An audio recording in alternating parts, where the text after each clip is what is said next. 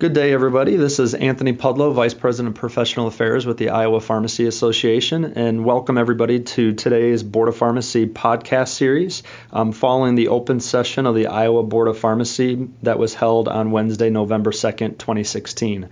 I'm joined here today by Andrew Funk, the Executive Director with the Iowa Board of Pharmacy, to have some discussion about what was really discussed today at the board and what we kind of plan to see things move forward based on some of the actions of the board today.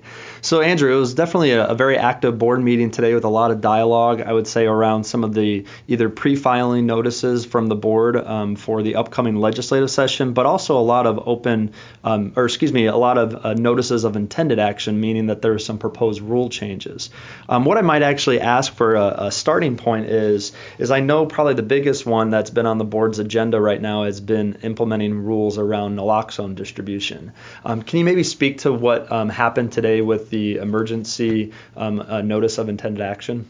Yeah, this is kind of a unique situation for our board. The board has the authority to, in certain circumstances, file an emergency adoption, so that once the board rules on the rules, they become immediately effective rather than go back through the ARC or the Administrative Rules Review Committee. So in this case, the board determined that given the crisis, the opioid crisis, it would make the most sense for public safety to file these with an emergency adoption.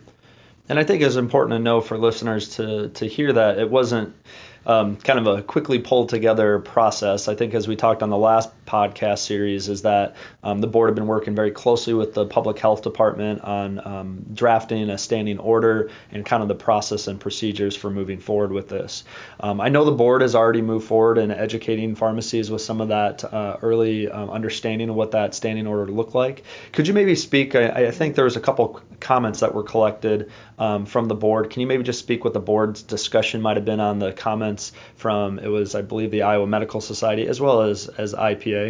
Yeah, the board reviewed those comments, and actually during the discussion today, the board decided to strike the requirement for pharmacists to maintain continuing education regarding naloxone after they've completed a 1-hour CE program for their initial ability to dispense it. Okay. So yeah, that was discussion that it seemed like the board had on its own. The comments I think I heard was that the Medical Society was very supportive Right. of the proposed language. I believe our comments, we were supportive as well, but we had maybe just some issues around some of the reporting requirements. Yep. That I know pharmacies that participate are going to have to complete an assessment of patients, and regardless if the patient is deemed necessary to receive the naloxone or not, that report would have to be, or that assessment form would have to be faxed or communicated to the public health department. So, but you're right though, that education piece was, I think, a very important piece that was actually stricken from the proposed rules. So Andrew, you're saying with the emergency adoption, then we would imagine these rules would take effect. Is that today, tomorrow? What's the process or the exact date that you understand that would take effect? These would take effect tomorrow. Tomorrow. Yeah, November Okay. 3rd. And I just know there's going to be a lot of education around it, and I would just say I know the Board of Pharmacy is planning quite a bit of education and outreach on this and ongoing education, as well as IPA. We actually have slated Andrew to speak at our 222 webinar that would be occurring next week that would be regarding what the standing order looks like and some of the ins and outs of that process. So I know that'll be available for IPA members and anybody else that wanted to listen to that and recorded to learn a little bit more about the details of the standing order and the rules that we have been talking about. Otherwise, actually, Andrew, I think one of the other things that was interesting to hear the dialogue on was some proposed a language in a bill that the board would put forward for changes to the Iowa Code in Chapter 124 regarding the prescription drug monitoring program.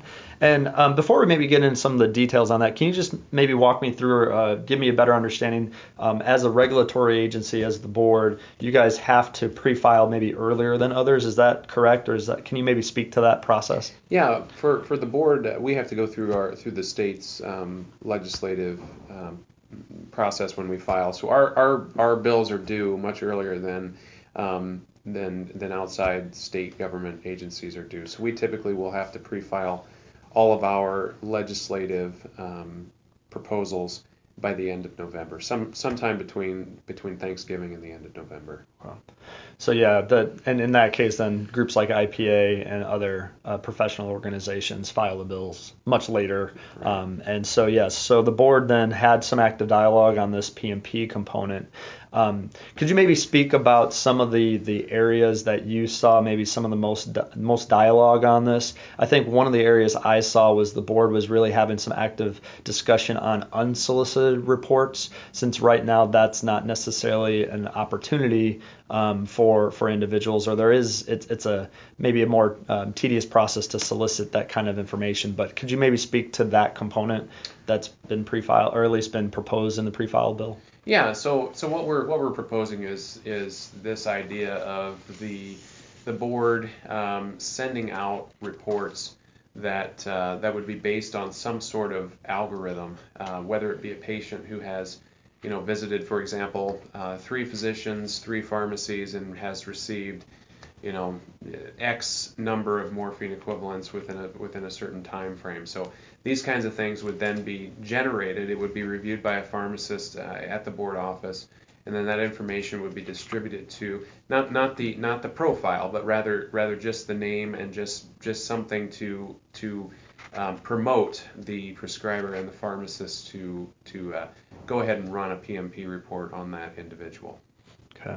Other pieces that I can recall from the conversation is that there was questions about getting other information from other potentially prescribers that dispense out of their clinic, or even veterinarians, other kind of providers that dispense. So what was the proposed language around that as well, or how would those individuals, would they be now included in the PMP? Right. So right now our PMP records dispensings from pharmacies in the general community setting. So we exclude any long-term care dispensings. We exclude hospital dispensings. And we've always excluded prescriber dispensing. So prescribers would not be required to report anything that they dispense to patients for patient use. So this would include samples. It would include if the prescriber does on a regular basis or even on a periodic basis dispense controlled substances, that information wouldn't be available for other prescribers or pharmacists to view when they're making a decision on whether or not to either prescribe or dispense a controlled substance. And the other thing that I know, and I'm trying to recall the history on this, but I know several years ago the board had passed legislation that had allowed the PMP to connect with neighboring state PMPs as well as Kansas. There was discussion on maybe updating that or revising that component. Can you speak to that, Andrew? Yeah, so right now, I think a couple of years ago, we were able to interconnect with our border states and the state of Kansas for our PMP, so that someone who is practicing in Minnesota would be able to access Iowa information without having an Iowa logon. So this idea, we get a lot of requests from out-of-state pharmacies for user registrations.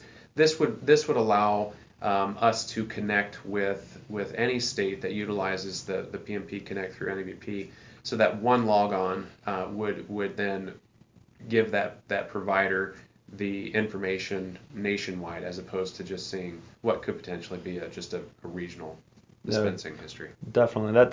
I think that's something that even most practitioners in the state that we've heard from have always kind of been intrigued that our PMP only allows connecting or neighboring states in Kansas and not necessarily all states. So yeah, I really thank you for the time. I think the only other thing I would just ask, Andrew, I know the board had a lot of other proposed rules that came forward that I'm sure you're going to be looking for feedback from practitioners. Can you maybe just speak to how a practitioner or a pharmacy may be able to submit comments to some of these upcoming proposed rules that the board voted on today? Yeah, absolutely. There's several ways you can do that. We'll obviously always receive comments in written form. If you want to email me directly, you can email Terry Wachowski. Certainly that's a fine way of doing that. You can also relay your comments to IPA, and then they can relay those comments on to us. The other option is you can go online to rules.iowa.gov and find the rules that have been noticed, and then submit your comments through there. Those comments are then reviewed by the Rules Committee. They're also reviewed by the full board, and changes are made based on the feedback. Well, thank you, Andrew, for your time. It looks like it's going to be a pretty busy legislative session with some of the discussion we've already had here today at the board meeting.